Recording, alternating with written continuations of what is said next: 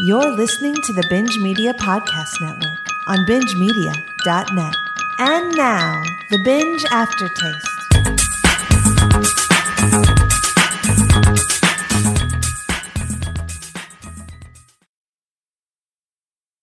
I live my life a quarter mile at a time.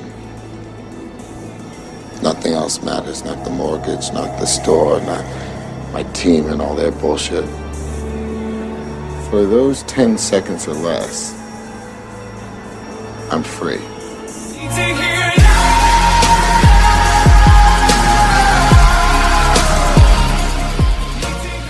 Gear up, Bingers. It's time for the Binge Movie Aftertaste.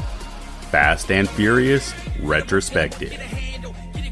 Are you serious right now? Join Matt, Garrett, and Alyx as they race through the entire franchise dedicated to fast cars and furious action. Stay the fuck out of my way. Where does each host come down on the series as a whole? Would you believe I knocked him out with my charm? You ain't that charming, bitch.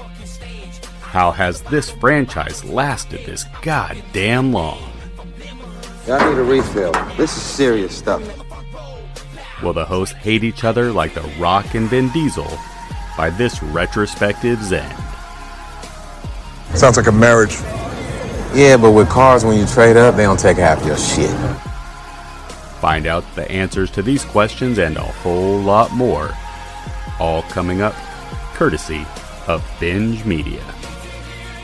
Ow! I smell skanks.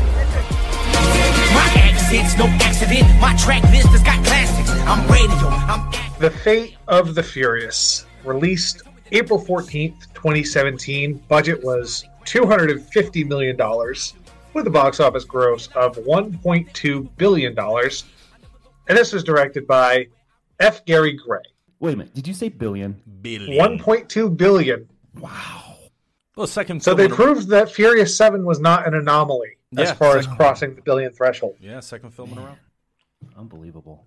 Speaking of unbelievable, it only took 4 movies for the animosity between Vin Diesel and Dwayne Johnson to really manifest. Because this is the one where you really started to hear all the stories about these two guys not getting along and it possibly impacting the finished product.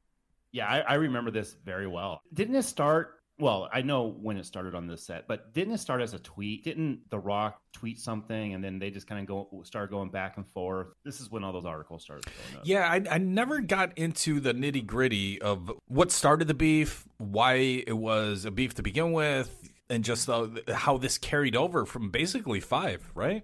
I have theories about it, but we'll get there when we get to the scene. It's all kind of conjecture. I think it was just escalation of, The Rock is kind of he's the outsider. He was the one who wanted these productions to be professional. He would go after people who disrespected the crew. He'd go after anybody who didn't treat it like it was an actual job. Whereas I think Vin Diesel and company have seen this as just like the Ocean's movies, getting together and just having fun. And also The Rock, Dwayne Johnson, whatever you want to call him, he's always had self-awareness, which Vin Diesel clearly does not, as we have discussed, for what will be the 8th movie in a row. There's only so much you can beat that dead horse. But unfortunately, death meant that Paul Walker's character was not going to be in the movie whatsoever. They had talked about using his younger brother Cody as a literal recast or just being a new character. But then, what's the guy's name? Something Moritz. Oh, the producer, Neil Morris. He said that Brian was not going to be in the movie at all. Another person who was left on the outs was Lucas Black. He said he was coming back for this one, but he had some scheduling conflicts with NCIS New Orleans, so he had to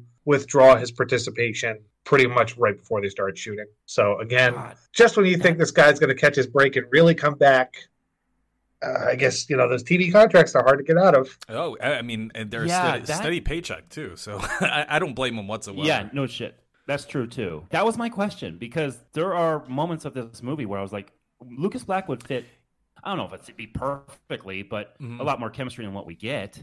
The other big question was, could they duplicate the success of Furious 7? Obviously, the box office numbers I just toted prove that, but there was a lot of hype around this one, too, because of the trailer. The first trailer that came out where they show Dom turning against the team, which at the very least, presented a new direction for this series to take. Regardless of how it was going to work out, it made me excited. But it also reflected the idea of the real-life animosity between The Rock and Vin Diesel. Like, they are going to be on opposite ends, not just in real life, but also in the movie, too. Because if you notice, they don't share hardly any scenes together. Yeah. Yeah, and I bet they have like one phone call where you can tell that, knowing all the backstory, yeah, they weren't talking to each other on that one. F. Gary Gray had a lot of maneuvering around to do with this. That phone call, I'm just imagining him saying, all right, don't be mad. I'm just going to pretend to be him here for like 5 minutes. So answer how you can. Actually, it makes more sense because that phone call is like, oh, hey, Hobbs. Oh, hey, Dom. It's just really good-natured and very light. Well, speaking of director of Friday, so he probably kept it pretty good-natured. Mm-hmm. Speaking of Friday, F. Gary Gray had worked with Vin Diesel before. They did a little movie called A Man Apart. Oh, right. Which was the one where he hunted down like a drug dealer who killed his wife. Mm-hmm. Not a good movie. And he worked with The Rock, too. Yeah, he has a lot of connections on this thing. He did Be Cool. Yep. Well, less said about that, the better. Yeah, less said about that movie, the better. But F. Gary Gray, interesting choice. I thought about this. James Wan never said anything in the lead up to this as to why he turned it down. But would you guys agree that maybe the trauma associated with the post-production of that film and the way he had to work Paul Walker into the movie had a lot to do with why he's not coming back? Because, I mean, if I were in his shoes and this was my first big production and I went through all of that just to get it in theaters, I don't know if I would want to come back. That's a good point. I didn't even think about that, but you're right. I mean, he's basically coming on gun for hire, director style, and thinks he's coming into an established franchise with an expansive cast, a lot of toys to play with, and he winds up dealing with this. Garrett, you've been there. I mean, after production is done, I mean, it's not like the work stops. I mean, not even to talk about like the post-production process. Now you got publicity, you got all these interviews you got to do, and then these movies, like we just talked about, they make so much fucking money that every outlet is going to be asking about the same thing for months, and you're going to have to answer the same thing. So I can kind of see that happening. While editing a film together, you've noticed moments where it's like, shit, I need to put this here, and you have to call the actors back to get them together, and they're not always easy to get a hold of. They're not always easy to get on set, and I'm sure there were insert shots that he had to do for that movie, and probably some insert shots with Paul Walker, and he had to call his brother up. I could not imagine stepping back on set. Plus, I mean, let's face it, there's really been nothing other than from some people about Vin Diesel, but it can't be fun to be around that guy for 18, 19 hours a day. So I don't blame him for not wanting to come back, but I will say this, preview my thoughts, I miss his touch. Mm-hmm. To be honest, there's a lot of stuff I miss from the previous movies, which we'll talk about. The biggest one, I think this movie proves how important Brian is to the dynamic of these movies. Yeah, you kind of miss him in the mix of everything. I mean, a lot of times he's the voice of reason. He's definitely the first person to get his ass kicked before Daddy Dom comes and saves him. That's happened in a few movies already. So yeah, his presence is definitely missed. I'm not going to come on here and say that I missed Paul Walker in this series. I won't do it. They try inserting some other people, which we'll talk about. But I will say is the chemistry is missing, and that was a big part of the little bit of hint that why the movies kind of worked. But yeah, the chemistry that he brought isn't here. But I'm not going to say I miss having him here. For the record, I've said that already. Go back and listen to the Tokyo Drift review. Yeah, you have. But I'm just kind of reiterating it right here. Look, it's a tragedy. I feel bad for his family. I feel bad for everything that happened to him. But at the same time, I'm not going to say I miss him being in these movies. One thing that's not silent is the opening of this movie tells you it's a Fast and Furious movie. I think this is the quickest one since maybe the first one in the history where the opening scene is a race. Yeah. Granted, it is a ridiculous fucking way to orchestrate a race, much like Tokyo Drift, where it's all about high school male machismo. We got Dom and Letty on their honeymoon. They're in Havana because the movie has to spell out that it's Cuba because God knows there's no other Havana. But they're basically, they're enjoying life. He's got his life back. He's not on the run anymore. But because, let's not forget, what's this franchise about, boys? Family. His cousin got into some shit with the local street racer over there. He realizes he's a loan shark, so he flat out tells him, why don't we race? I'll put up my cousin's piece of shit, basically. It's like a lemon almost. Like I said, these movies are all about family. And this is kind of taking Dom back to his roots of kind of where he's at in the first movie, where he just does the street racing to win and to flat out embarrass other people. And this wasn't like New Orleans dressed up. This isn't East LA dressed up. They actually did go to Cuba to do this. Obviously, in Cuba, there's even more chicks with booty shorts than in LA. Yeah. But Matt, we talked about with the Bond series. Like, this is globetrotting, where we're going from place to place to place, and you're going to see a lot of the scenery and everything, take everything in. So I do respect that they actually did go to Cuba. I'm not sure if I like this race, and I don't know if I like the line where Vin Diesel says, "It's not about who's under the hood, it's who's behind the wheel." Come on, it's completely that's utter bullshit. If you know anything about vehicular mechanics, the small amount of things I know about cars, I know that that's not true. It completely negates everything he said in the past fucking 7 movies, which is fucking stupid. And it's unforgivable because it is literally the same writer the entire time. So zero. Matt, you keep telling me they're going to get this guy off this fucking... When is he not going to write one of these goddamn movies? He's on the next every one. single one. Number 9, he is not doing whatsoever. Oh, thank Christ. Because, my God. Because he did the spinoff. He did Hobbs and Shaw, although that one had a co-writer. Okay. This guy just, his writing, I don't know if it's because of he goes on this set where they change things up and he actually can write well, but there's nothing that he's written. I don't like his writing at all. Like, you don't connect point A's to point B the way he does in these movies. There's no connection. This is 6-7 movies now where his writing is, I've hated every single word he's written. So I'm glad you mentioned James Bond, because I want you to save that for a certain 30 minutes portion of this movie. Oh, it's in my notes too. Yeah, but I'm glad you put that out there. But so, we got a race, and if you thought absurdity of the way that Dom is able to always win these races, it's like, oh, he's really the better racer. He defies all logic because his car literally catches on fire at one point. The engine combusts. Yeah. And he's not burned whatsoever. It's like he's got the fucking air conditioner on. He's like, it doesn't bother me. Like, there's clearly smoke and flame in his fucking dashboard. And he's driving around. He turns the car over backwards, wins backwards. They do the stupid slow-mo shot of him winning. Of course. And then the car flips like 10 times in the air and falls into the fucking ocean. And he's totally okay, unfazed. Like, he might as well be Captain Latin America at this point in Cuba. Yeah, and received by cheers by everybody in attendance. And they just love this whole thing. Also, not the first time in this film that we'll see a character driving while the car's on fire, let alone Dom. Yeah. Yeah, this whole thing is just fucking stupid and ridiculous. The motorcycles cutting off traffic because for some reason 7 movies later they're like, oh, right, there's traffic. Let's address that.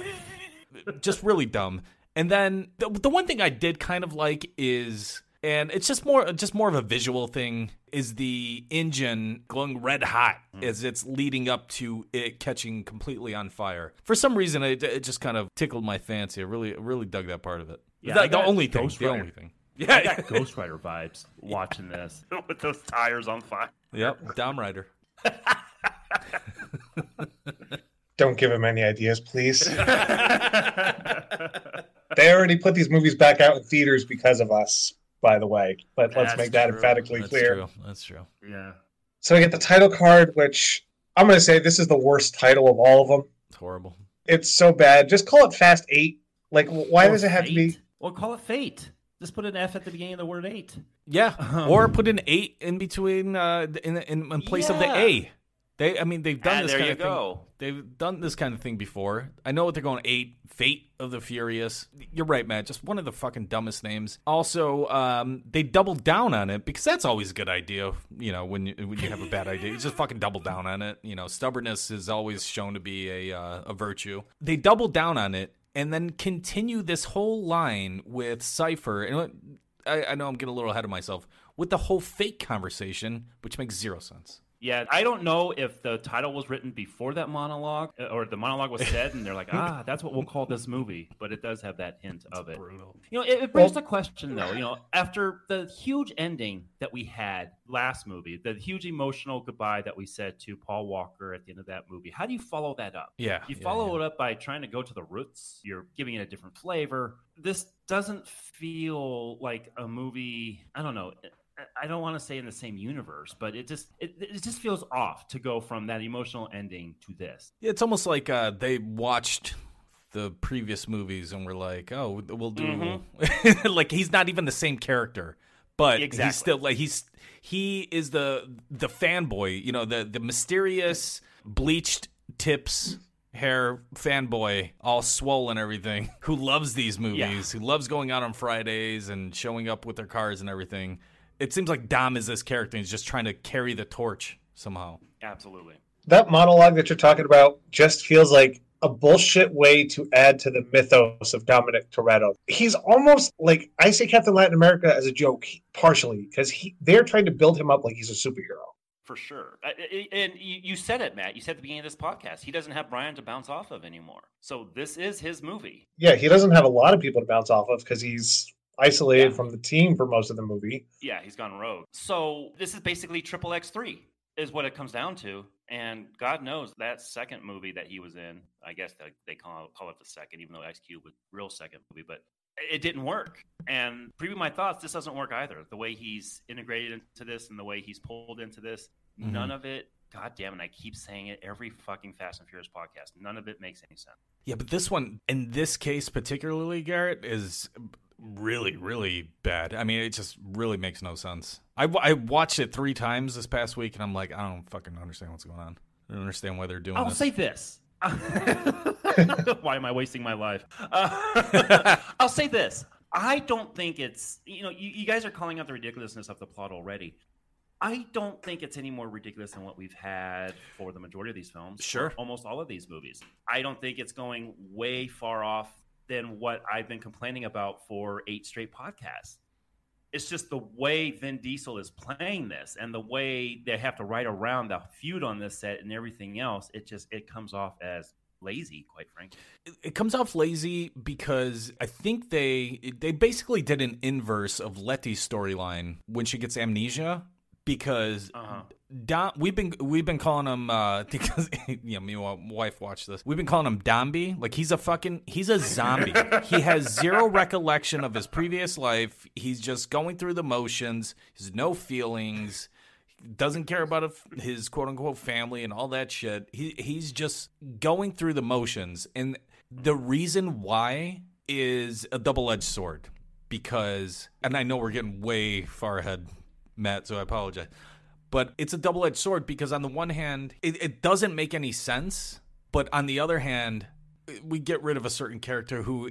Fate of the Furious is kind of it's a blind spot for me. I don't really remember this movie until I watched it, and I was like, oh, right, I remember all these beats. But while watching the opening credits, I saw Elsa Pataki, and I'm like, again? Again she's in this? What the fuck? Don't get me wrong. I like looking at her, but she's not the best actress, and she doesn't have the best role for 3 movies. Yeah, I have words when we get to that. I'll say that. But okay. So getting back to the actual plot of this movie, as in sequential order, because we're all over the fucking place. But sure so is this movie, to be perfectly honest. Like, I will say this: this was not the movie I expected when I walked into that theater. Oh, this is a theater watch for you. Oh, yeah. This one I saw in the theater. Nice. So I'm sitting there, Dom and Letty, they're seemingly enjoying life when John Travolta from Battlefield Earth, I'm sorry, that Charlize Theron shows up with John Travolta's hair from Battlefield Earth. Garrett, we were calling her or I was calling her she looks like one of the twins from Matrix Reloaded. Oh, Jesus. Beautiful. Yeah, she's one of the ghost twins. Yeah. Charlize Theron. Matt, this is the first time we've ever reviewed her, correct? Most likely, yes. Yeah. I'd have to think, because I don't think... Not a lot of franchises, I don't think. No, that's a good point. I have a lot of respect for Charlize Theron, and if people don't know her backstory, it's worth going into because she really did have a traumatic beginning to her life. She really did. And for her to pick herself up, go be a model, She was the chick in 2 Days in the Valley. Not really that big of a part, but she lingered around. She won an Oscar. She has made herself into a very powerful entity in Hollywood, and that is a remarkable feat.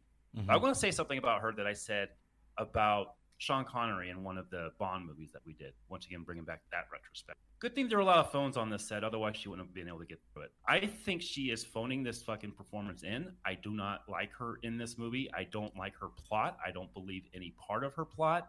And I did read in press leading up to this that she said, oh, yeah, well, it was easy to do because I was able to have my kids watched and do a big movie at the time. Honey, you did it for the paycheck. I don't like this movie at all. I really don't. Here's my rationale.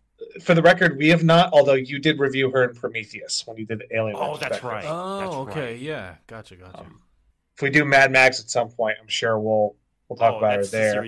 That's a series that's already on the calendar for next year. Which, for the record, I think that's the only reason she's in this movie is because Universal said, go get her because of Fury Road.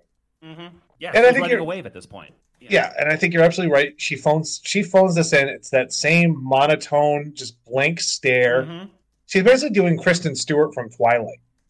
It's that kind of just lifeless performance. And I don't know if that was her choice. I don't know if she's directed that way, because I have a lot of issues with Gary Gray's directing in this movie. Mm-hmm. Not just in these dialogue scenes, but even the way he shoots action. I just think the biggest movie he had done up to this point was the Italian Job remake, which I do like quite a bit. And he's got a quarter of the cast in this movie with Charlize Theron and Jason Statham. Mm-hmm. So I think he felt comfortable with working with them at least. But you know what it is with him too? One, he was riding a wave as well because there was Oscar buzz surrounding Straight Outta Compton. That was his as well. Mm-hmm. And he does have a reputation for putting together good chemistry on screen. So I do see why you get him for that reason. I do not see why you get him for your big action template, because you're right, Matt. I think the it's competent action. It's well-staged action, but I'm not getting an adrenaline rush from his directing at all. And I said a lot of bad things about Justin Lin, especially in that sixth movie. But one thing you can't say is, with the exception of that sixth movie, his action scenes definitely get you adrenalized.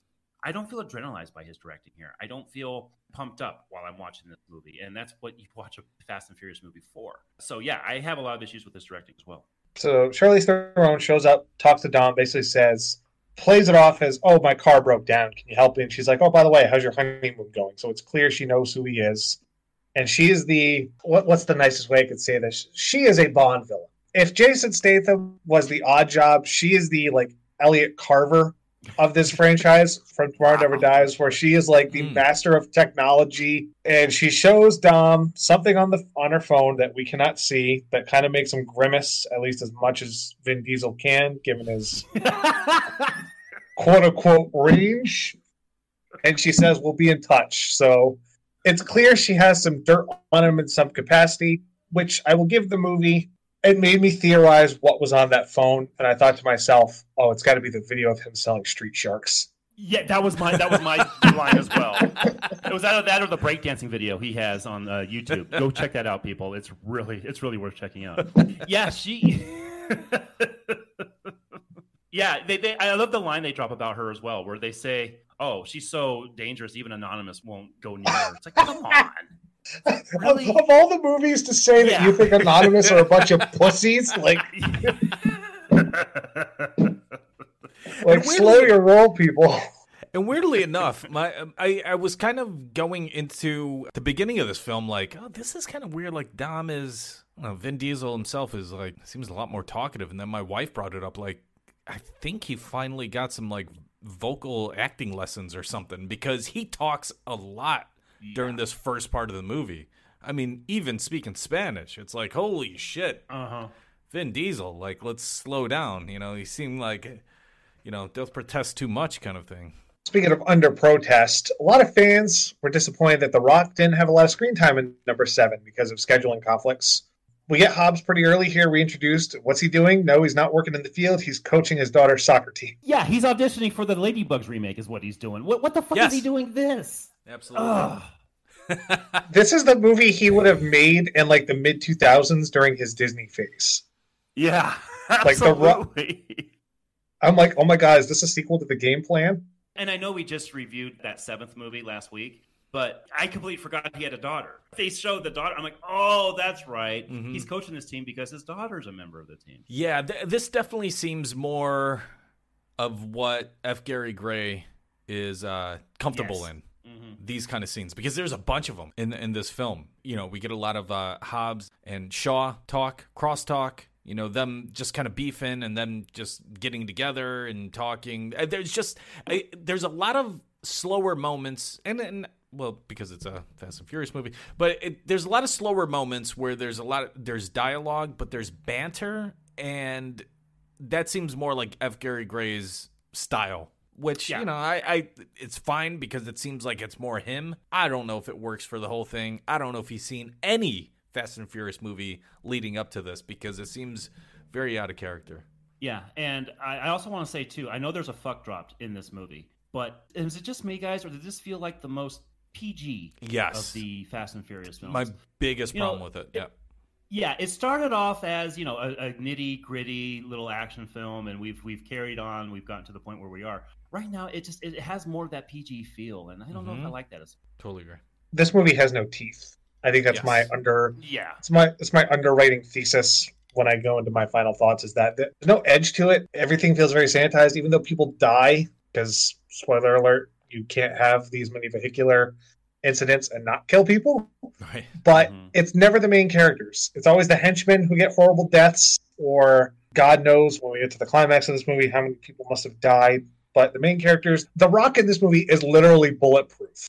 Well, he can flex and break a cast, Matt. I mean, come on. Oh, that's true. But that's still one of the greatest moments in cinema history. I can forget that. That's true. So Hobbs gets this. I love how the agent just shows up at the soccer game with official government documentation in public. Anybody can see what's on that tablet, and he's showing them like it's basically the fucking GoldenEye satellite thereafter, where it wipes out everyone's technology. God, I'm starting to think Pierce Brosnan might be the big villain that's behind Charlize Theron. That's going to be the big reveal at number 10. That'll be the reveal. And Matt, didn't we just review a movie with somebody named Cypher, by the way? We just reviewed After Earth, and here's another movie with somebody Jesus named Christ. Cypher. Oh, there's a Cypher in the Matrix. The Cypher is like the go-to fucking name. Mm-hmm. That's this movie feels so 90s, because this feels like it was made during the period where people didn't realize the shit that computers could actually do. Yeah. Where it's like she's got superpowers, basically. I'm like, science doesn't work like that. Hobbs gets the crew together, which is also weird, and this is one of the biggest problems with this Dom turning on them. Why would you drop that before the actual heist? Why not have it be shocking to the audience that he knocks Hobbs off the fucking road? Because all the suspense now is gone, because we know what's going to happen.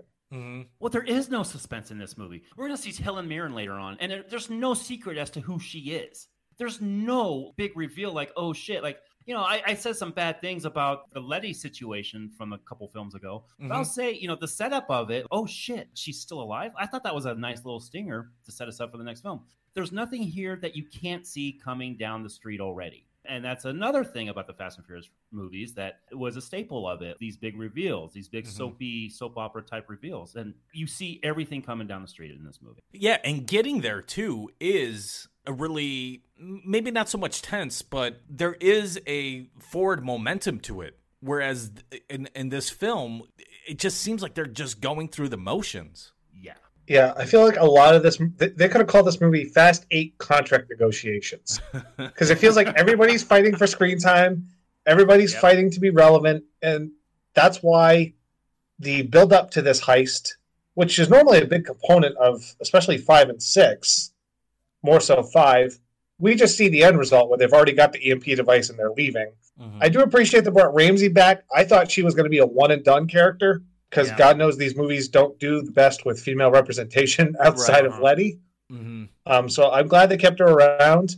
But at points, the movie forgets that, hey, they have a hacker as well on their team. Dude, I was just going to say that because it made so much sense in the last movie, in Furious 7, to have her. She's a hacker, you know, she's very much a utility for the family or whatever. In this film, she is relegated to just the hot chick. Because it's like, oh, they go to her a couple of times, and she's like, oh, yeah, blah, blah, blah, blah, blah, technical stuff. And then it's just back to Roman and Tej hitting on her, trying to get in her pants.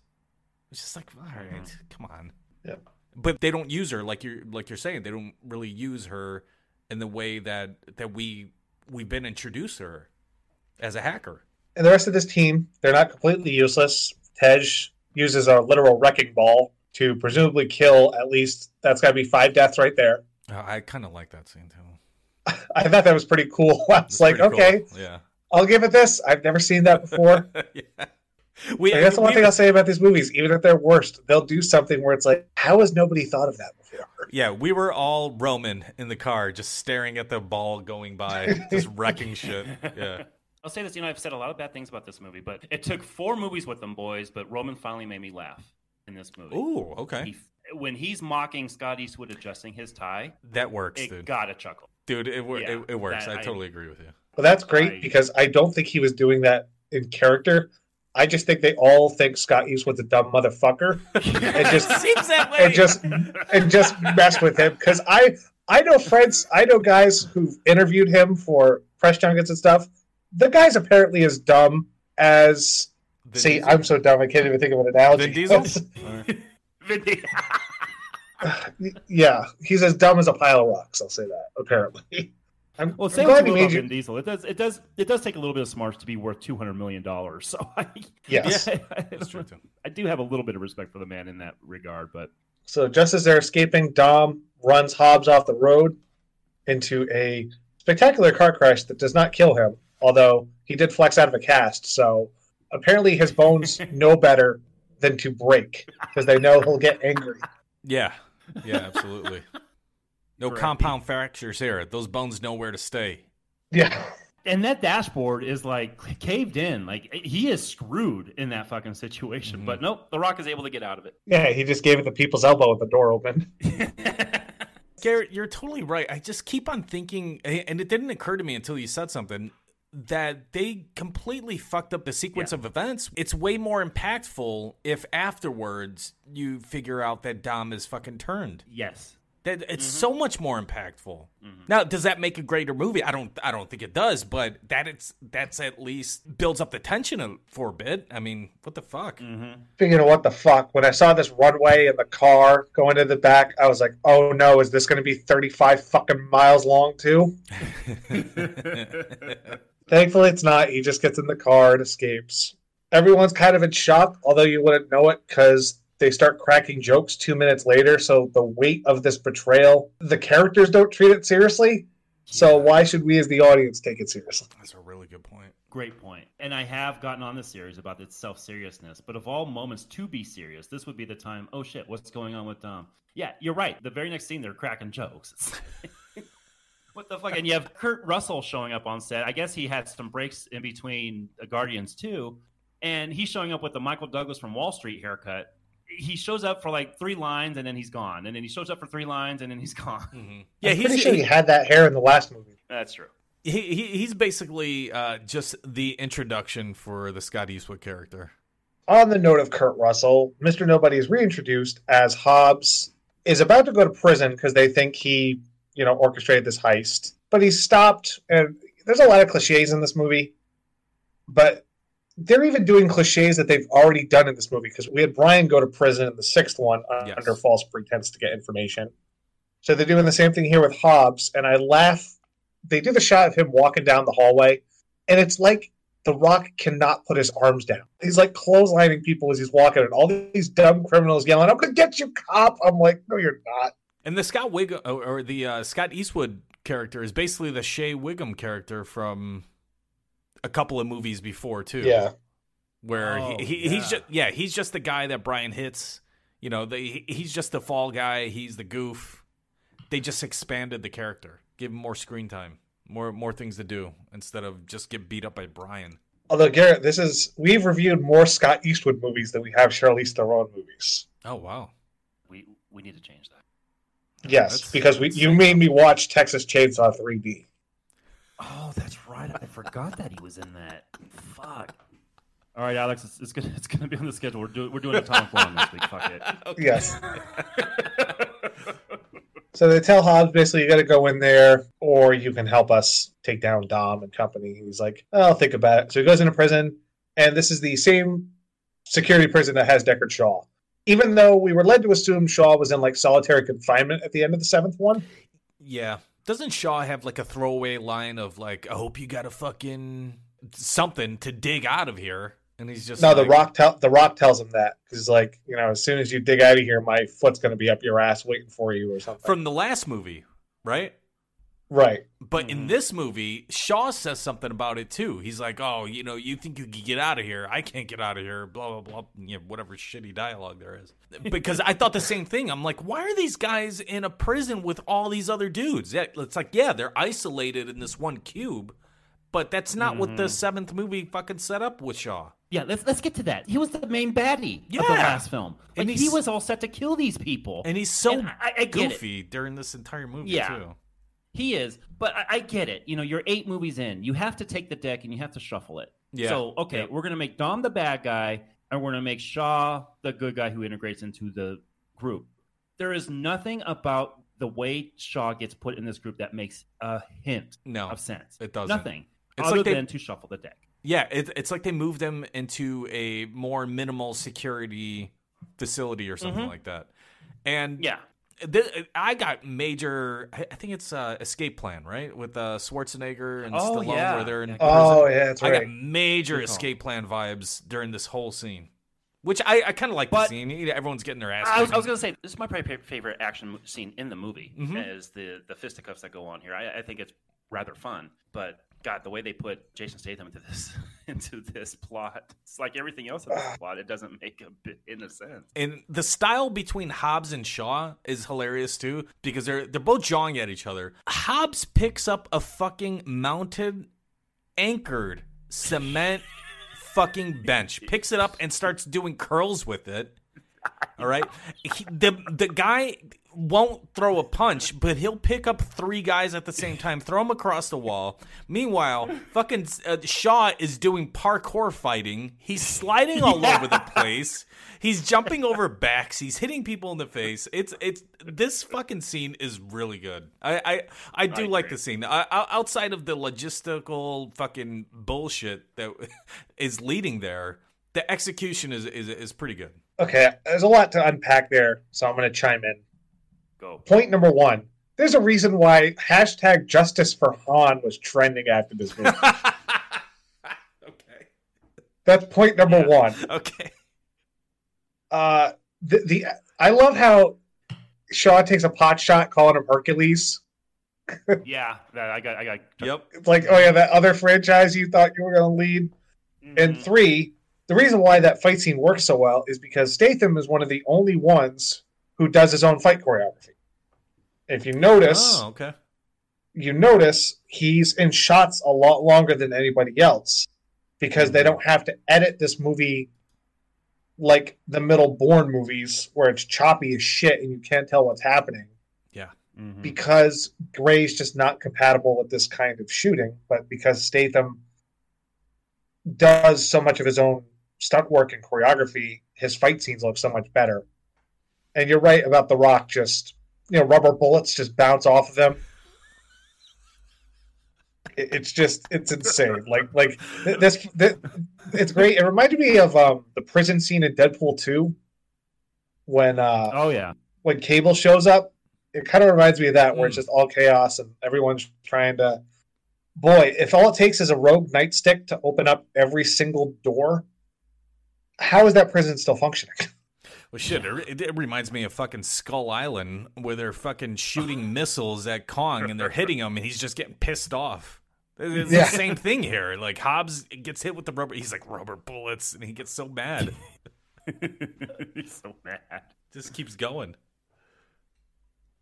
They both break out. Kurt Russell, Mr. Nobody, he's like, oh, that took longer than I thought, but hey, you guys are good. So we cut back to their compound, which is at an undisclosed location. And nobody was paying attention to the editing room because every other new location gets a title card with the name.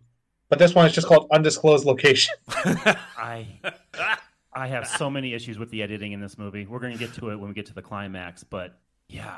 Oh, god damn. Yeah, the undisclosed location. I think that's where Scott Eastwood's career is. Because I swear to God, they think they're trying to make him into the new Paul Walker. Oh, absolutely they are. That is what they're doing. But again, you're not going to get me to say I miss Paul Walker. I know when to back off. Okay. But he's basically telling them that Cypher is a ghost, and we've tried to lock on her, but somehow only 4 people have ever seen her. Like it's so ridiculous the lengths they go to make her like this godlike omnipotent supervillain. Mm-hmm. Yeah, even on the kind of the outside, instead of directly just bring her up as a reference, on the outside of it, like Letty brings up that she had worked for, or the guy that worked for the redhead dude, she remembers him being part of Shaw's brother's gang. And then Shaw even brings up like, oh, my brother was fucking working for her the whole time, you know. They really try to tie it in. Yeah. To Cypher being like she's the one controlling everything. Which at least makes sense because she was having Owen Shaw steal that Nightshade device. It doesn't make sense. All they're doing is they're saying, oh, she was just off screen while all that other stuff was going on. They're trying to retroactive this shit. They totally are. And I hate that. I hate when movies do that. This was the real villain in those previous 2 films. No, you don't do that. You know what? Now that I don't know which one is better, to be honest with you. The fact that because I kind of appreciate some kind of connectivity between the films and within the franchise itself, or just brand new villain out of nowhere. Because that's what I thought Shaw was. I thought he was. No, Deckard Shaw. I mean, in Furious 7, yeah. You know, he was tied to his brother. I get that. That seems like a very natural progression to me. And in 7, he's just a destruction, agent of chaos kind of dude. Whereas Cypher she's the one pulling all the strings. It's like, I don't know, but I do kind of. Yeah. We take a lot of liberties and give a lot of leeway in this franchise as a whole. So it's like, if you're gonna tie it into that, it's like, oh, I see you. I see the writer. I see Chris Morgan's whole fucking his thumb on the scale trying to plan everything. It's like, all right, I accept it, but I don't know if the alternative is better though. This is basically It's probably not, to be honest. It's probably not. We've seen what this franchise could do. To use a wrestling analogy, Garrett, this is the equivalent of Vince McMahon being revealed as the higher power. There you go. Like, I half expected Shirley's there and go, "It was me, Toretto!" And of course, because she's a hacker, she attacks them exactly at the right time as they're trying to track her. And I had an epiphany watching this movie. I was like, what other action franchise movie is this reminding me of? Oh, God. You're going to say exactly what's in my notes. Go for it. I know what you're going to say.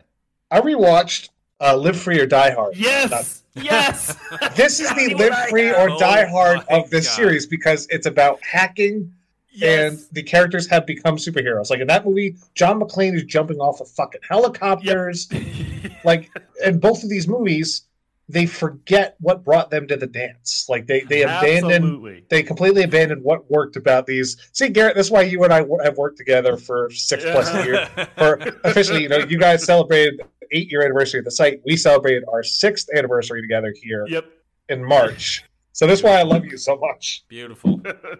Yeah, I got that exact epiphany. The bad guy hitting keys, the mastermind and everything. Oh, yeah, definitely got those vibes. So this is where we get the money shot in the trailer of Cypher just fucking planting a French on Toretto in front of Letty. Like, that was the big moment in the trailer. And I'm like, obviously there's some reason why he clearly doesn't look into it if you watch the trailer and you watch the shot. So I'm like, all right, how are they going to explain why he's turned his back on family? I thought, because I was sitting there in the theater going, okay, this is Fast and Furious. What's the most outlandish thing they could do? Mm-hmm. I thought Cypher was going to be either A, his long-lost sister, or B, she would have his father captured. Yeah. Okay. See, him being blackmailed is a hell of a lot different than he's gone to the dark side, to bring up a Star Wars analogy. Mm-hmm. Like, they're trying so hard to still make him kind of the good guy. They don't want to turn him all the way bad. This movie has no fucking balls. Yeah, nope. that's my biggest that was my biggest takeaway. That's exactly what I said after this film, Garrett. This film has no balls. Take away any of the action scenes or anything like that, but they just can't decide what they want to do with the Dom character. Yeah. And I get that if you want to put him in between both sides and him being pulled from the family side, you know, with Letty and everything like that, and then the Cypher side with his son and Elsa Pataki and all that shit, I totally get that. They don't give enough time to explore that, but even if they did, I don't think that F. Gary Gray would have the balls to fucking pull the trigger on that. Yeah, I know that either way, I don't think it would have fucking happened. I know that was being told by the star, aka producer. Right. Right. You know. Right. Yeah, totally. It was also false advertising. Like, it was the definition of false advertising, because I'm pretty sure they left all the blackmail components out of the trailers. Yeah. Also, a weird, another weird Matrix connection, very reminiscent of Monica Bellucci kissing Keanu Reeves in good call. Reloaded, or I think it's Reloaded. Yeah, it was Reloaded. Yeah, I don't know. 2 and 3 kind of blend together. Like I can't tell them apart. I count that as a strength, Matt. I count that. Well, that's because I wasn't on that retro. So thanks a lot. So once Dom and Cypher escape, this is where we get the big reveal when they're on the plane. So Cypher reveals that not only does she have Elena hostage, who we have not seen since the end of 6, she also has given birth to Dom's child. And fucking I turned to my buddy who I saw the movie with, who loves these movies like unabashedly, like more so than me. And I said, "You have got to be fucking kidding me." The soapbox in this movie, more than any other one, is fucking goddamn ridiculous. I wanted to be at a Tay-Tay concert when I saw this. Like, this is fucking ridiculous. When did she give birth to this kid? This was supposedly in the breakup when he thought that maybe Letty was dead. Oh my god, this is so fucking stupid. Well, of course, the big motivator was going to be it's about family. Yeah, well, that's why. Of course, yeah, totally. This timeline, though, makes zero sense to me. Nope. It makes zero sense. This baby, it's a baby. It's not even a kid. It's a baby at this point. Yeah, it's a toddler. Yeah, it's got younger than a year old. But if you think about like the time, oh god damn it, this timeline makes zero sense. Mm-hmm. We've been talking about it for fucking 7 movies. This is my shit. Unabashedly, I love this fucking franchise. But come on, you're fucking losing even me in this. Mm-hmm. It doesn't make any sense. Nope. So not only do Dom and Cypher get away, they also steal God's Eye, which was the big device from 7. So at least they're keeping some kind of consistency with. Yep. I'm grasping at straws at this point. No, of course. And I appreciate that. Me too. You're running out of them, though, Matt, I gotta say. Yeah. So everyone gets back together, even though they got the shit being out of them by bombs and Dom shooting glass and not hitting anybody. The team's like, all right, where is he? Shaw goes, he's in Manhattan. Although when you watch these sequences, it's very clear that it was shot in fucking Cleveland. Yes. But before we get there, we have to talk about this Uber garage. It's like God's warehouse almost, where it's like every car you could think of is impounded. And of course, Tyrese takes the orange Lamborghini. Yeah. Yeah. Is this when all the cars go off the garage? Are we talking about? I'm getting to that. Oh, you're getting to that. Because before that, we have the setup where Dom is spied on through an ATM. Because that is how all-encompassing this movie's interpretation of technology is, and it can be solved by coordinating a truck to drive directly in front of the ATM that Dom was initially nowhere near. Also, how could I forget that? Their home base is just a gigantic warehouse with some of the fucking flamest cars of all time, like the fucking smokingest cars of all time. That's their base of operations. It's like, Yes. all right, okay. I can't see him. I can't see him. Oh my god! I can't believe the suspense, quote unquote, that they built here. Yeah. All you need is one Asian hacker, and you could do everything. Apparently, yeah. So speaking of apparently, emphasizing the word parent, Dom is introduced to, even though Charlize Theron was too classy, Dame Helen Mirren fucking shows up in this movie.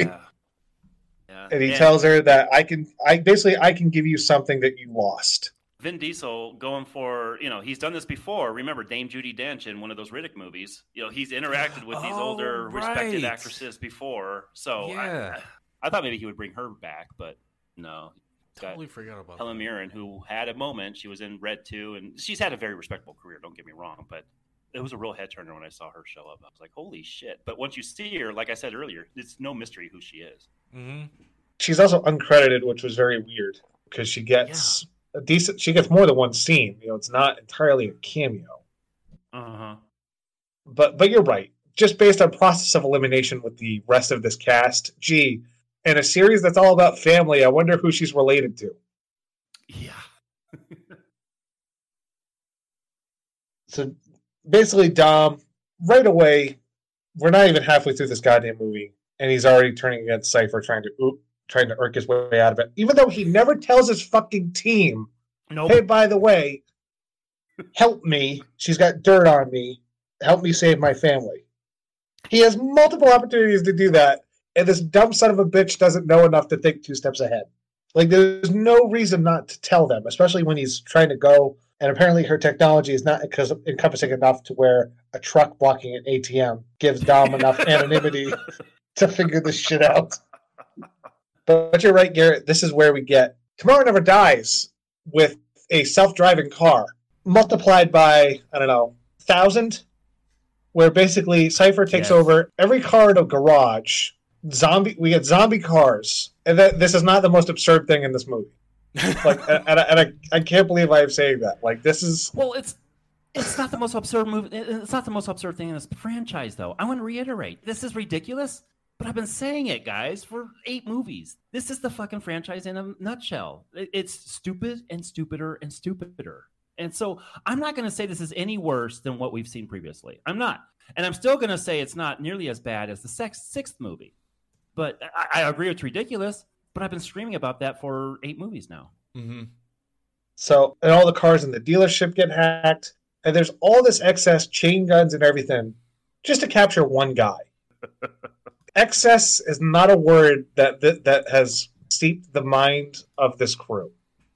So it turns out that Cypher is after a nuclear football that the Russian Minister of Defense has. So that's the whole conceit for this car chase. And of course, Dom's old crew comes back together.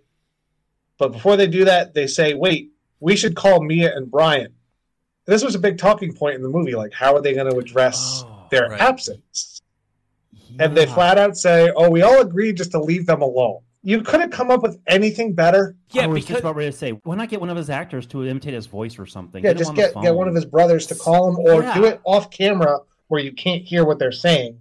Yeah, and she just says, thank you, Brian, or something. You're already doing it with Vin Diesel and The Rock on a phone and separating them in between scenes and everything. So why not fucking do that? Because I don't think, and guys, correct me if I'm wrong, but like I don't remember any hard play from Furious 7 where it's like, all right, well, I know they kind of mention that Brian and Mia, like, they don't want to have anything to do with it, but the way that fucking movie ended with the over dramatic drive and everything, I don't think it established that at all. I mean, no. And they just kind of have a throwaway of line, like, Letty's like, don't do it. We swore. Yeah. That's like, come on.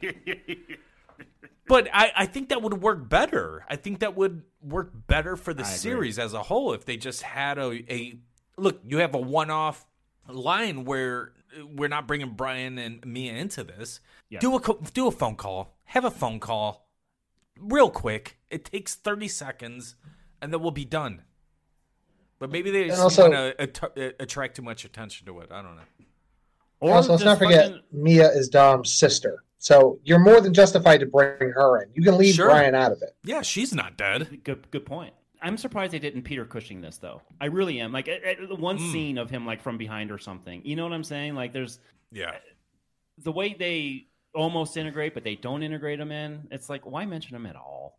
Especially when you're going to do the very awkward green screen CGI, bring Brian back, the last quote-unquote race in Furious 7, where that looked really, really awkward.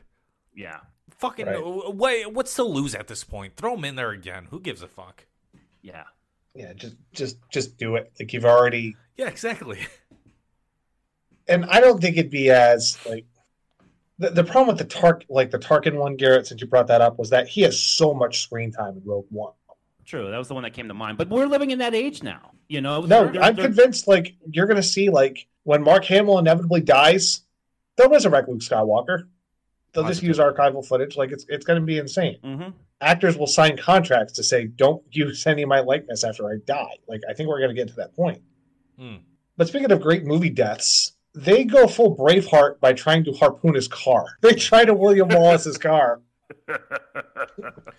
They have, for 3 movies at least, love this fucking harpoon gun. They love it so much. They just keep bringing it up.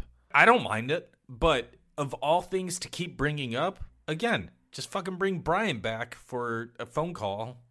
And how about we care about the story a little bit? I'm not saying like 50%. I'm saying like 15. Let's give 15% effort to this fucking storyline. But let's by all means remind people of when they used to steal DVD players. You know, the glory days. And these are 5 government-made cars. They can't stop him. That's the other crux that this series has run into. Going back to the scene of The Rock managing kids in the soccer field, like, instead of calling the Navy SEALs or anything, we're calling these guys. We're calling these guys who used to steal cars and used to steal DVD players to do your government work. At this point, you're not going to make it believable, but make them integrate into the plot feasibly. And with everything they do here, with everything that they're doing with Cypher and the way Cypher's like, you ruined my plans. Matt, it's one of those fucking Bond movies gone terribly wrong because nothing's integrated very smoothly at all. Speaking of poorly integrated, eventually you get to a point where it's presumed that Shaw is killed. Dom shoots him, which is also absurd that he doesn't die, even though he's shot point blank. Yeah. Letty takes the case and runs, and we get maybe the worst scene of the movie where she's yelling at him in the alley. Oh, yes. This was in the trailer, too, from what I remember. This was so bad. Yeah, and they cut to Vin Diesel, and he just looks constipated because that's all he knows to do. And I brought up in that first Fast and Furious podcast, Michelle Rodriguez had a moment where she was actually looked at as a pretty decent actress in Girl Fight, and god damn, like, all of that's just thrown out the window here. She is just, let's do one take. All right, we're done. Let's go. Let's just keep moving. Well, I'm pretty sure that's you might as well call Roman single take Tyrese. Yeah, that's true too. Yeah. So I don't think it's just her. I think it's everybody. But Dom's basically says, don't shoot her because the henchman comes in. And then the team reconvenes and they're all sad about Shaw dying, even though he was the villain of the last movie. Like you all fucking hate this guy. Why are you reacting this way? All the character dynamics in this movie are just ass backwards. But 8 movies in, man. How does this happen? I know. They just completely... It's the same writer. How does he completely forget all of his characters? It's so stupid. But here's the thing, guys. Here's the thing. Is it because it's that stupid? Because I've been saying this entire podcast, it's not any more ridiculous than what we've seen before. Or is it because we felt fatigue at this point? Is it because we are 8 movies in, we have watched these in very close proximity, and we're starting to feel, not the Fate and the Furious, but the fatigue of the Furious. Ooh, we're just all kind of fatigued by good man. I love that. I love that. Yeah. By what we've seen so far. Thank you. At some point, in some point, 10 years, we will reposition this franchise, this retrospective. We'll just call it Fatigue and the Furious. We'll just package it that way. But I don't know. I don't know, because I would say that you're right, but Furious 7 is one of the better movies in this franchise. So I don't think we're fatigued.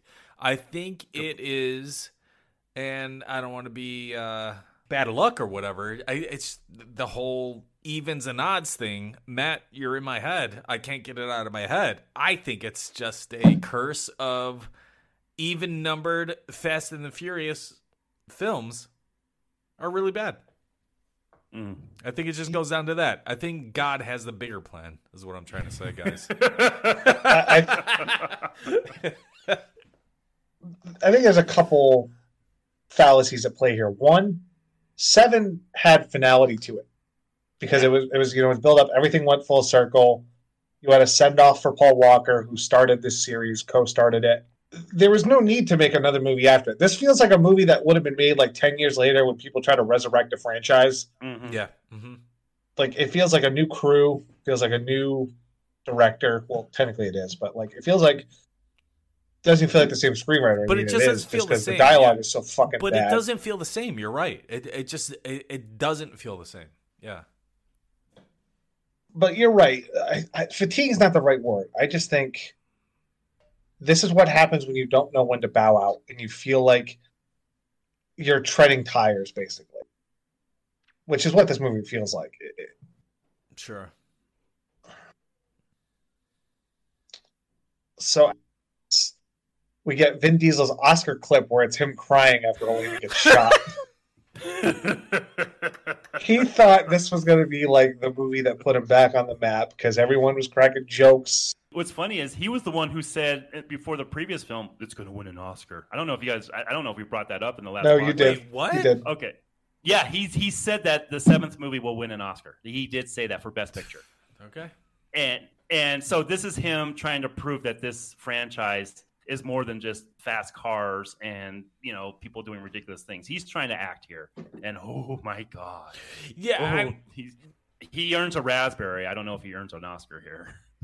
Yeah, I mean, in terms of winning an Oscar, I mean, technically, sure. Yeah, I think Transformers probably won an Oscar for fucking technical shit. That is the only realm in which any Fast and Furious movie would win an Oscar, is on the technical side. Yep.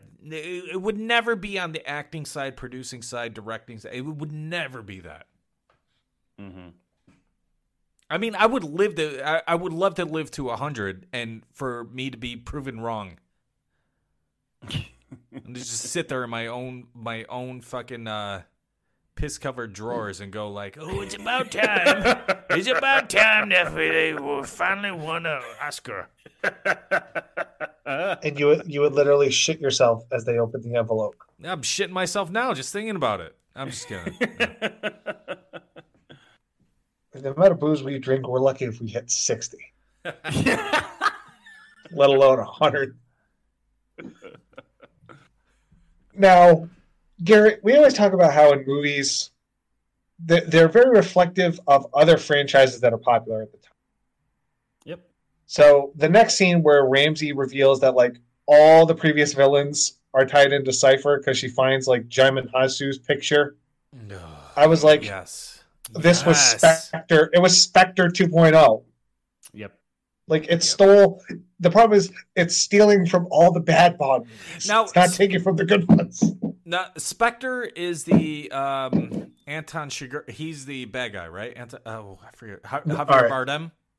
Well, he was the villain in Skyfall, but they revealed that he was a Spectre agent in Spectre, which is part of the bigger much like this. They do the same thing where they reveal all the Daniel Craig villains were tied into Spectre. Yes, okay. Yeah, because that was the thing. Like, we remit Ramsey being like, and I don't want to see this person who was blah blah blah blah blah, and it's like, oh, Jaimin Hasu is there. Okay, great. All right, let's tie everything in. Awesome. Tie everything together. Yeah, and you know what this feels like? I know, with the exception of the beginning of this podcast, I've been pretty hard on Charlize Theron, but she strikes me as an actress who asks why. Why would I do this? Why would I do that? And this reveal is probably a result of her doing that, and it doesn't make any sense. Dude, I will say, that's a good point, Garrett. I will say her delivery in this film is I think it could be utilized in another film. I think it could work in another film. I think the character could work in another film. Here, it's terrible. Maybe she's too good. I don't know. I don't want to put good or bad on it. I just want to say, like, she could be used in another film. It doesn't work here, though. Yeah, speaking of wet behind the ears, Scott Eastwood once again gets chastised by Kurt Russell here, where he's like, hey, just cut the fuck up and let them do their jobs. Yeah. And of course, The Rock cuts a promo on him, basically, once again. Yep. Yeah, The Rock, I said that they brought him back after having him fall all the way to the basement in that 6th movie. The 7th one, he was really integrated very well. Here, I'm once again feeling like, God, he's just, all he does in this is cut fucking promos. That's all he does. Yeah. Although I will say, out of everybody in this movie, the chemistry between him and Statham is like the best chemistry in the movie, I think. Yeah. Well, it explains why they went the direction they did. Oh, yeah. Right. Yeah. Oh, yeah. Now, the direction that this movie goes is the big third act set piece. They go to Russia because it's Soviet Russia. Scripts write you, apparently. Very well played, sir. Very nice. The EMP device that they stole that played an integral part in the conceit of this opening movie is to disable a nuclear submarine so she can start World War III. This is a fucking James Bond plot. It's a complete James Bond plot. And here's a big problem I have with the direction as well. The whole third act of this movie, she's saying this. I think she's saying it from the submarine. I think she's actually in it during the third act. But no, when she escapes, she goes, oh, I have a parachute. So she jumps out of a plane. They never establish where she is this entire third act. And it's not so this no. And you look at the vehicles they all commandeer for this mission. Only 2 of them are really feasible for driving on ice. Oh, we're getting here already, huh? Ooh. Yeah, so basically, they're all game playing, like, what are we going to do? And the movie basically becomes Die Another Day for the next 20 to 25 minutes, mixed with the final level of Call of Duty 4 Modern Warfare. Why aren't any of these cars falling through the ice? Why? You're going to complain about that and not the fact that The Rock gets into a shoving match with a fucking torpedo? That's a really good point. It's a really good point, Garrett. Oh, boy. He got me there. Yeah. So they're all like, all right, here's what we got to do. We got to shut down the submarine and make sure it doesn't go into open waters. So this is where Dom has his change of heart, which is the most predictable thing at this point, because we know he's gonna turn babyface again at some point. Mm-hmm. At least Ramsey actually gets to hack because she's trying to shut down the submarine. So at least she's serving a she has purpose at this point. Yeah, she has something. So let's get to Cypher's plot here. So she's going to fire a warning shot with this nuke. This is a common thing in hacking movies. We saw it in Die Hard 4 as well. The government's bad. I want to show them that they fucked up by what they did to me. And so she gets the plot. She gets these nukes. She gets the sub in order to fire the nukes. And what she says is, she's not, again, the movie has no balls. She's not saying, I'm going to fire this if you don't do this. She says, I'll fire a warning shot to show what it does, and then maybe I'll fire again. Her character is so disjointed. You're right, because a warning shot starts off a nuclear holocaust. Like, there's no warning to that. Ocean? Yeah, it's going to wipe out the Great Barrier Reef. That's going to be her warning shot. And at this point, I'm like, you know what? I just want this movie to fucking end. It's a long one too. And this goes on forever. There's a lot of slow-mo. The editing drives me crazy. There's more quick cuts in this movie than the Food Network cooking shows. It's insane. Jesus. Directed by Paul Greengrass. That's exactly what I was thinking of. This looks like the Middle Bourne movies, especially when Letty's fighting the guy in the submarine. Absolutely, yeah. But it goes back to what I said earlier in the show. F. Gary Gray is doing a competent job. These are competent action scenes, but James Wan's action scenes, I felt adrenalized. All of those scenes in that movie, they really pump you up. Yeah. This is just, we're getting through it. The stunts are good. The effects are good. The chases, okay. But I'm not feeling adrenalized at all. Agreed. Yeah, and to say, I don't think any of us think that F. Gary Gray's a bad director. It's just the wrong project for him. It's just a wrong assignment. I mean, because the guy has proven himself to be a pretty competent director, man. I mean, it's just, I don't think he works here. But they thought they were going to James Wan this again because James Wan wasn't known for his action before he took Furious 7. Yeah. And they thought, okay, yeah, good point. Well, he does real well with cast chemistry. Maybe that'll integrate fine, and then it'll disguise the fact that the action is going to be different, and it doesn't. The action in this, it falls flat. What also falls flat is the moment where this is where we get the flashback that Dom did not shoot Shaw, so it was sort of like, I don't even know. Like, did he must have just pretended to get shot and fell down? Like the bullets just grazed him. I don't fucking know. So this is where they tie Shaw back in. We get a scene between him and his mom. Well, the one line that made me laugh at this movie is when she's like, "Take your brother with you," and every older brother knows that reaction. Oh yeah, absolutely. And we all say that as the oldest siblings. I think all three of us are in our families. So that's what I identify I'm the with. Baby. You know? I'm the baby. I'm used to hearing that. We got both ends of the spectrum. This is even better. You fucking assholes. So we've had fights on land. Now we got fights on the sea, and now we got fights in the air with the Shaw brothers rescuing Dom's baby. Which again, these guys have been the villains for the last two movies. They've forgotten this guy murdered Han. They've completely forgotten any semblance of character motivation. Yep. But you know what this is? I had this in my notes as well. Jason Statham is the only one out of these big macho dudes who hasn't had one of these pacifiers or tooth fairies or one of these, family-friendly films. So this is the way he's going to have he's going to have these knockarounds with this baby and keeping him out of trouble and having little smiles with him. This is his pacifiers. I didn't even think about that. Yeah, you're right. That's the way to do it instead of doing a whole fucking movie. That's the way to do it instead of doing a whole fucking movie and being known for that. Put it right in your Fast and Furious. Yeah. Good point. Written by Chris Morgan. And I don't know if you noticed the fight that's happening with the kid not watching with headphones, that is stolen from Face Off. Oh, that's right. God. Oh, shit. Another derivative part of this movie. I didn't think about that connection. So eventually the submarine breaks out of the ice. It's been activated. Now they've officially said, fuck it. Subs can only go a certain speed. And it's catching up to these cars with ease. Like, apparently not much difficulty.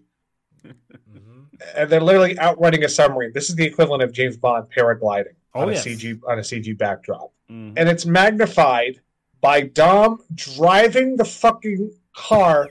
They literally jumped the shark. But hey, at least we finally got a movie with a Dom sub relationship. Yep. It's. I think this movie hit the point for me where I'm like, everybody's at their breaking point. I thought it was 6 with him catching Letty on the fucking runway or the freeway. Mm-hmm. I think that this is so far removed, even at this point. Yeah. With all the crazy shit I've seen in these movies, this was the moment that almost broke me. Wow, this was it, huh?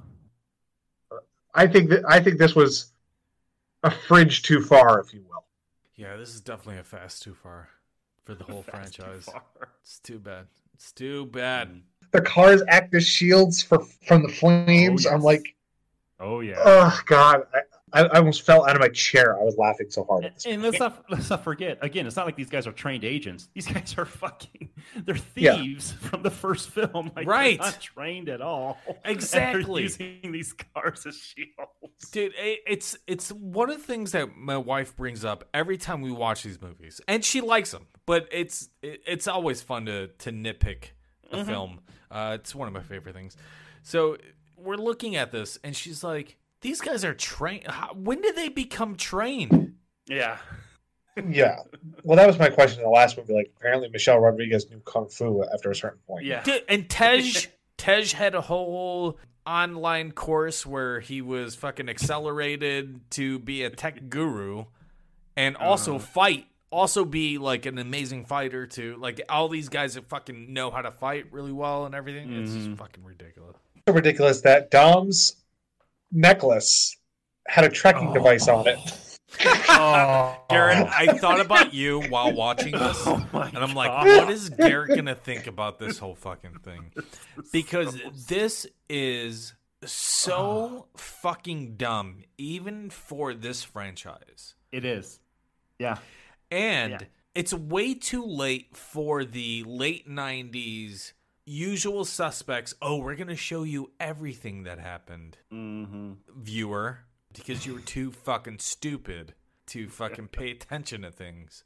It's amazing that this montage happens in this film, and this is definitely an F. Gary Gray thing, where like everything comes back, because not to say anything bad about him, like I like the majority of his films or whatever. I looked at his filmography, like the majority of them, so it's not terrible, but this is a very, very dated way to include the audience as to what is happening. It's like, come on, man. Yeah, this $20 necklace that I made fun of in that 6th movie is so integrated into this. Oh my god. Yeah, I did have the sighing reaction when I was watching. Yeah, and she gets away like a cartoon supervillain. It's "I'll get you next time" gadget. That is exactly what I thought of. Good one. You're not wrong, man. You're not wrong. Yeah. I'm amazed she signed a multi-film deal, because this seemed like something she did solely for the money. If I'll do that, if I'm going to be in a Fast and Furious franchise, then get me for 2 movies at least, because I know those motherfuckers gross more than $1 billion every fucking movie. Yeah, that makes sense. Hell, man. they didn't even kill Shaw. These people stick around. Yeah, I don't even think Elena's dead. I'll go that far. She might show up in the next. Oh my god, see her dude, die on screen. You're totally right. I was halfway through this movie going, finally, they killed her. Like, why did they bring her back? Fine, they killed her, but you're so right. You're so right. They could totally bring her back. Yeah, they can reveal that the gun had blanks in it or something. It was staged. Yeah, because we hear the shot. I mean, hell, people apparently could survive explosions based on Han. Right. So maybe these people are just invisible. But and what's not invisible is they. Let's not forget Letty. Oh, that's right too. So Kurt Russell shows up at the end to greet the family. Tells them Cypher's still, out and about. Hobbs doesn't take his DSS job back because he wants to be a family man. And just because Shaw gives Dom his kid, all is forgiven apparently, because #justice for Han. Jesus Christ. Are we forgetting this guy tried killing them in the last film? Right. Right. He blew up your house. Yes. We're all supposed to forget that. We're all supposed to forget. You know what? Sit down. And also, let me say grace or whatever the fuck it is. Oh, yeah. Yeah. My turn to say grace. Oh, my God. Which has actually only happened, I think, twice in the entire franchise. They always talk about it, but then they don't do it. So apparently this is a thing they just fucking do. Ugh. Yeah. Well, that does it, because credits roll. Wait. Before you say that, though, you forgot the big reveal that the dad names the kid, right? So he calls him Brian. Look, I know you want to pay tribute to your friend. I get it. Why not call him Paul then? Yes. Why does it have to be Because Brian? they treat it like Brian O'Connor did. Yeah, exactly. Wow, that is amazing. That's amazing, Garrett. You're totally right. And I did see that Vin Diesel, I did read an interview with him where he said the reason why he did it this way is because Brian's never not been in these big dinner scenes, and he wanted to find a way to put Brian in. This is the way he found to put Brian in. I get it, but God, again, it just makes no sense. I'm sick of saying it. Dude, I mean, calling the kid Paul would just bring so many fucking people in. The people, positively. Obviously, that hated Fate and the Furious. But if they stuck around and heard that fucking Paul was the name of the kid, then that would definitely bring them back in. A little bit. Yeah. All right, we don't have to worry about bringing them in because this thing made over $1 billion. So it worked to some degree. But yeah, nobody cares, I guess. Nobody fucking cares. Yeah, it's just nobody gives a shit. But it's just one of those, again, it's one of those mind-numbing decisions where if you're thinking logically, this isn't the way to go. But Why fucking bother with logic at this? Yeah, why bother? Absolutely, totally right. Well, logic be damned, because that's going to bring me to your scores, which are always a treat to do, especially these fucking movies. So ready. So ready. Alex, why don't you go first on this one? God damn it, I'm not that ready. Just kidding. Yeah, like I said, this is kind of a blind spot for me going into this film. And while watching it, I was like, oh, I kind of remember this and this and that. But it's a forgettable entry into the franchise, unfortunately. Because there legitimately are great movies and great meaning for this franchise and this entire series. I really can't stand this whole inverse Dom storyline that is put forth, where he doesn't remember anything. He doesn't remember his family. And he just, oh god, it's so fucking stupid. Charlize Theron, who I absolutely love, she's okay in this, but she deserves to be in another movie as a villain. And this villain particularly, I think, could work in another film or franchise or whatever the fuck. It just doesn't work here, because you cannot, and this is unacceptable for Chris Morgan as the writer for the last 7 movies, to not connect the dots. Dude, you have been here this long and you just cannot connect the dots. It doesn't make any fucking sense. It's just fucking unacceptable for me. But at the end of the day, this is not a good movie. It's just not. There's nothing here for me to pull from in terms of the entire franchise. It is piss poor. If you watch it as a one-off, it's pretty poor. It's not piss poor. It's pretty poor.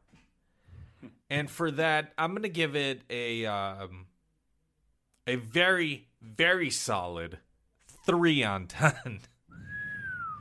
Yeah, it's just not a good movie, and it sucks.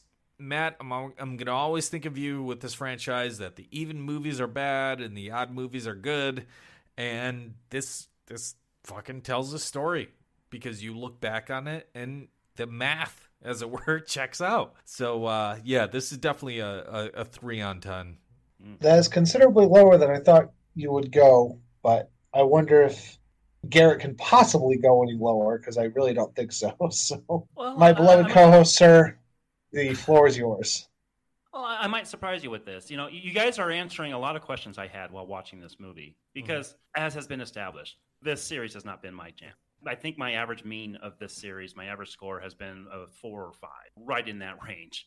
This has been a tough series to get through. But my question going in is it any more ridiculous? Will it break people who have been with the series since the beginning and have said, yeah, it's a pretty fun series if you just turn off your brain? As I know Alex hates that series, hates that saying, but if you go with it, you'll have a good time with it. And you guys are answering my question that no, you won't. However, as the outsider of the series, as the non-gearhead, as the one who has come into this series already with my head down, I'm going to say it's no more ridiculous than what we've seen before. If you've gone with it up to now, have a good time with this. But it's tough when you have a director who the action scenes are competent. We have a lot of stuff blows up real good, but at the same time, I'm not going to say it's the worst, because everything has been this ridiculous. So I'll go right in the middle. I'll give it a 5.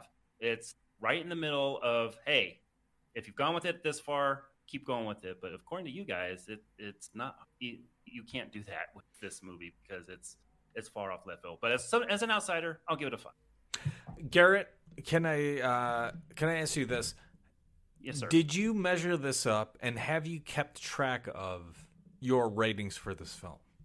I have not, because, obviously I edit these shows together. Sure. But I was going to save that for when we get to the final podcast. Okay, of the series. yeah, no problem. Average them all out. Okay. But I'm just guessing it's probably around a 4 or 5. Okay, no problem. Consider you gave number 6 a 0. That's going to dramatically lower your average. Well, yeah, and I'll say, this isn't, God, guys, that's still the low point of the series for me. That sixth movie is abysmal to me. I will never, ever watch that again. This, I mentioned in the previous podcast that the first time I tried watching this, I fell asleep. Mm-hmm. So when I watched it for this one, I was just like, okay, let me pay attention here. Let me see what's going on. And the more I paid attention to it, I'm like, yeah, it's ridiculous. Yeah, we're getting Dom to be bad, although he's not really bad. All of this is, half-assedly done. But it's no worse than what I've seen in the past. And that sixth film just took itself so fucking serious, and the action in it was so bad that, even that couldn't salve it. So, hey, the action here is competent. I went with it for the most part. It's a 5. What the fuck? Damn, can't believe I'm going to be the harshest one of all of you. I think this is the worst one of this entire series. And I'll tell you why. It is the biggest betrayal is not Dom on his team. It's on Chris Morgan. Because he completely disrespects everything that has come before in service of doubling down on the stuff particularly the last two movies, the soap opera elements of 6 and 7. He doubles down on those without raising the stakes in the action department. I don't think any of the action scenes in this movie are particularly well. They may be well constructed from a set piece perspective, but they're poorly choreographed and they're poorly shot. And that's inexcusable for a movie of this size. This is the guy. I like his Italian Job remake quite a bit, and I like Friday. I couldn't tell you much about Straight Outta Compton. I remember seeing it, but I haven't liked any of his other movies. Like the new Men in Black he did was fucking garbage. And it's like, I forgot that he did that. And Vin Diesel and company, they took all the wrong lessons. Everything just feels fake in this movie. Like even the family dynamic, because by bringing Jason Statham into the fold, you realize Dom's perspective of family is a very loose definition for a guy who claims to have held it so dear this entire series. Charlize Theron, it's kind of sad watching her in this. It's so uninspired. Most of her scenes are just by herself reacting to a cutaway shot in a chair before hitting a button that just triggers a bad special effect. That's pretty much the entirety of her performance. I do like that, Paul Walker gets to live on through these movies, but this movie feels like it's suffering an identity crisis. Everybody's in a different movie. Vin Diesel thinks he's making Shadow of a Doubt. Statham and The Rock think they're making Bad Boys 4. I don't know what movie Charlize Theron is in. And Tyrese and Chris Bridges feel like the characters from Friday. Tyrese is borderline Chris Tucker in this fucking movie. I think he's that obnoxious in this one. And you could argue the characters in the previous movies, sometimes they felt like they were different movies, but there was a general camaraderie that I think elevates some of the substandard writing, like in 6 or even 2, to go that far down. So this is one of the most disjointed entries in a franchise I can recall. Like, this is not one of the worst movies we've ever reviewed, Garrett, because if anyone ever wants to see, I keep a letterbox going every time we do a new movie. I rank every single movie we reviewed on the Aftertaste, but I don't update it until the show's post, so I'm not really forward dating it. Like, this would not even be in the bottom 30, but I think it's the worst movie in this series. So if I gave 2 a 4, I'm probably going to go with Alyx. I'm going to go with 3 on this one as well. How do you make a boring Fast and Furious movie? That's like the most damning statement I can give. I almost fell asleep. Garrett actually fell asleep. I dozed off twice for like micro naps.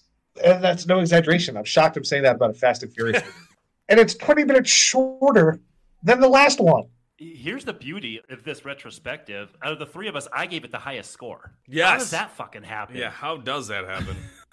So yeah, I'm at a 3 within the confines of this series. Like this was a very disheartening experience, and it was clear to me that okay, they didn't know what to do. They only made this one because the last one made so much goddamn money, and the egos clashing behind the set. It's clear as day, and I think it really affects the finished product.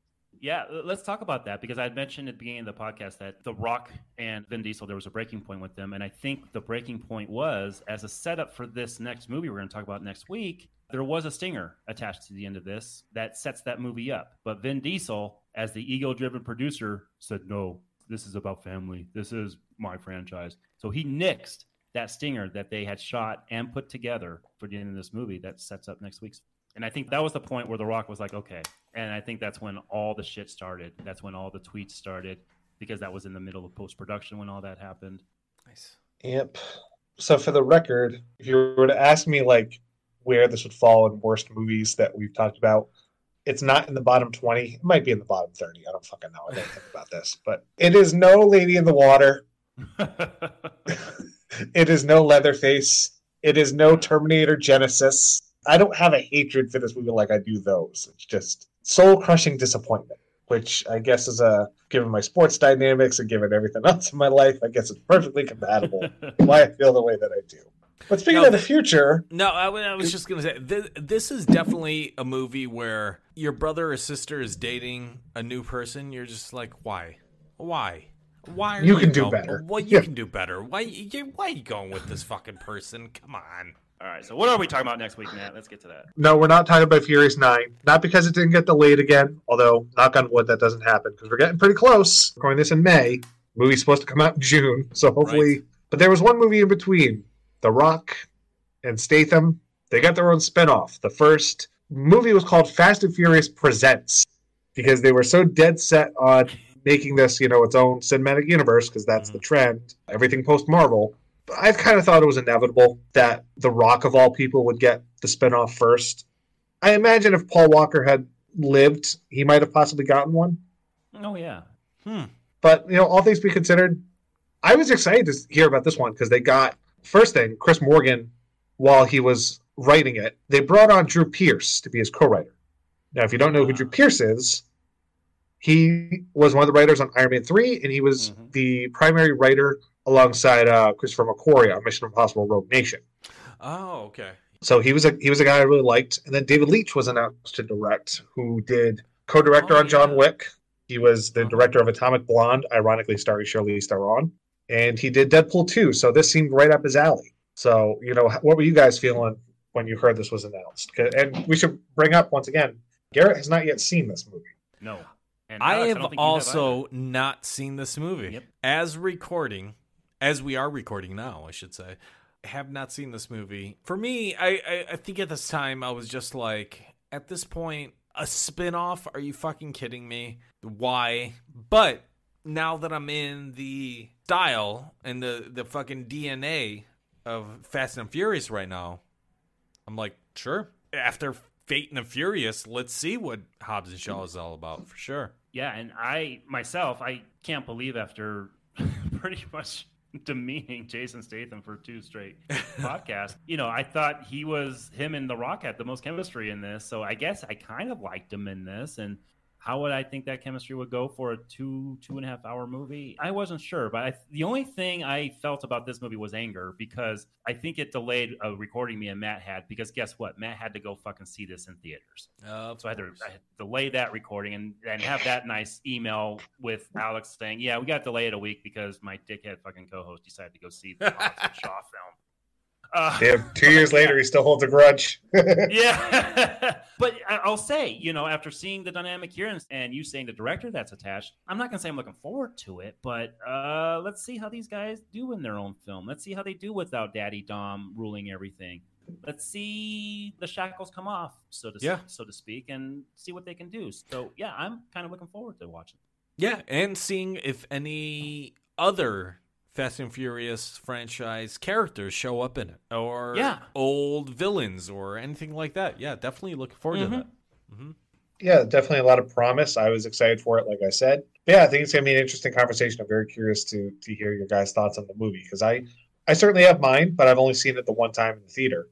I think I got part of it on like one of the paid channels, like HBO or something. Caught like maybe 30 minutes just because I had nothing else going on. But that'll be a good conversation next week. It'll be our first time we've had 2 co-hosts actively watching a movie for the first time on this retro. So we got one more pit stop before we get to number 9. And who knows, we'll be talking about Fast 10 possibly by the time this comes out.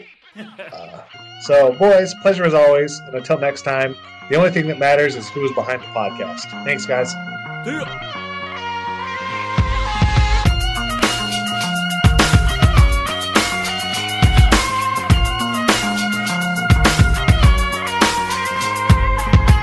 The room, me and my crew, and it was cool until we bumped into you. Which one of these things is $1? It says something about from a house. Back in ancient times, I wanna know what those replacement hips. Is that a Swatch watch? Do you know what time it is? Does he run deep in the The Binge Aftertaste is produced by Garrett and Matt. Tell me, baby, does he run deep enough? Tell me, does he run deep enough for you? It don't matter if you win by an inch or a mile. Winning's winning. Swinging on the green like I'm trying to get a paw for. You ain't sitting at my table, hope you starve. Hold on, be pushing my buttons as you starting on my car. Pressure make a diamond, that pressure make me a star. Got a method to my madness to bring me down out of bar. People always asking me how I got this far. I'll have the tuna. No crust? No crust. So now we got cars flying in the air on some 007 type shit? This is not what we do. I feel like the sky is falling down. Ain't nobody here to play around. Push it to the edge, I won't back down. Cause it's time to go hard and go home. One way up, no way out. I give it all for the family. We stay up, no bailouts. Voice narration done by Adam.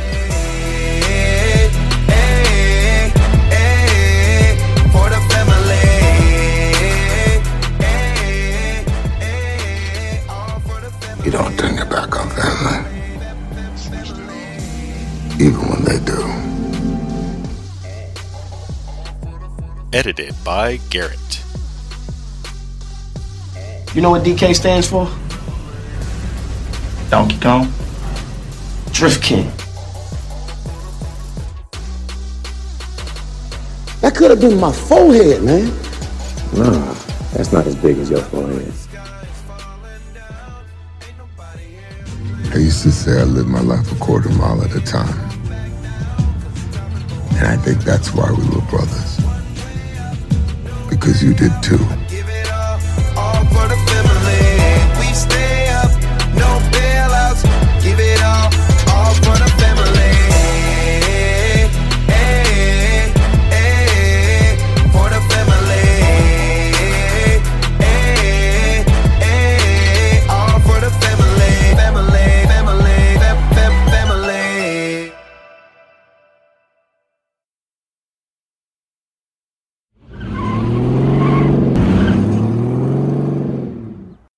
Look, it's a tragedy. I feel bad for his family. I feel bad for everything that happened to him. But at the same time, I'm not going to say I miss him being in these movies.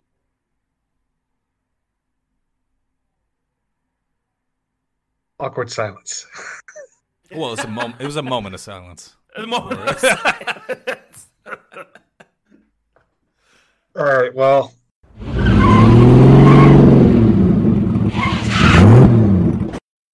Charlize Theron, Matt, this is the first time we've ever reviewed her, correct? Most likely, yes. Yeah. I'd have to think, because I don't think... Not a lot of franchises, I don't think. No, well, that's a good point. Yeah, I think you're right. Keep talking. I'm going to look through her filmography to see if we've... All right. And I don't want to be... what do you call it? Bad luck or whatever. This is definitely a movie where your brother or sister is dating a new person. You're just like, why? Why are you can do better? Well, you can do better. Why are you going with this fucking person? Come on. Alex, we could do a whole podcast on that right there. Dude, absolutely. I'm not going to say they've said the same thing to me, but yeah. Sure, absolutely. You got to stop talking about husband, first of all. Okay, we can all do this then. Monday Morning Moreno coming right up. Coming soon. And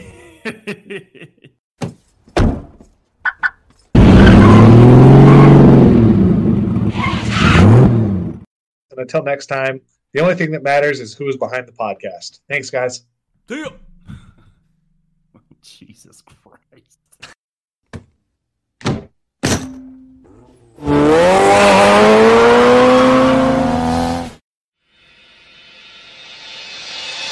You've been listening to the Binge Media Podcast Network at BingeMedia.net. Support the show by donating on Patreon at Patreon.com/Binge Media. Subscribe to us on iTunes. Follow us on Twitter, Facebook, and Instagram. And don't forget... Shut up! I'm wasted.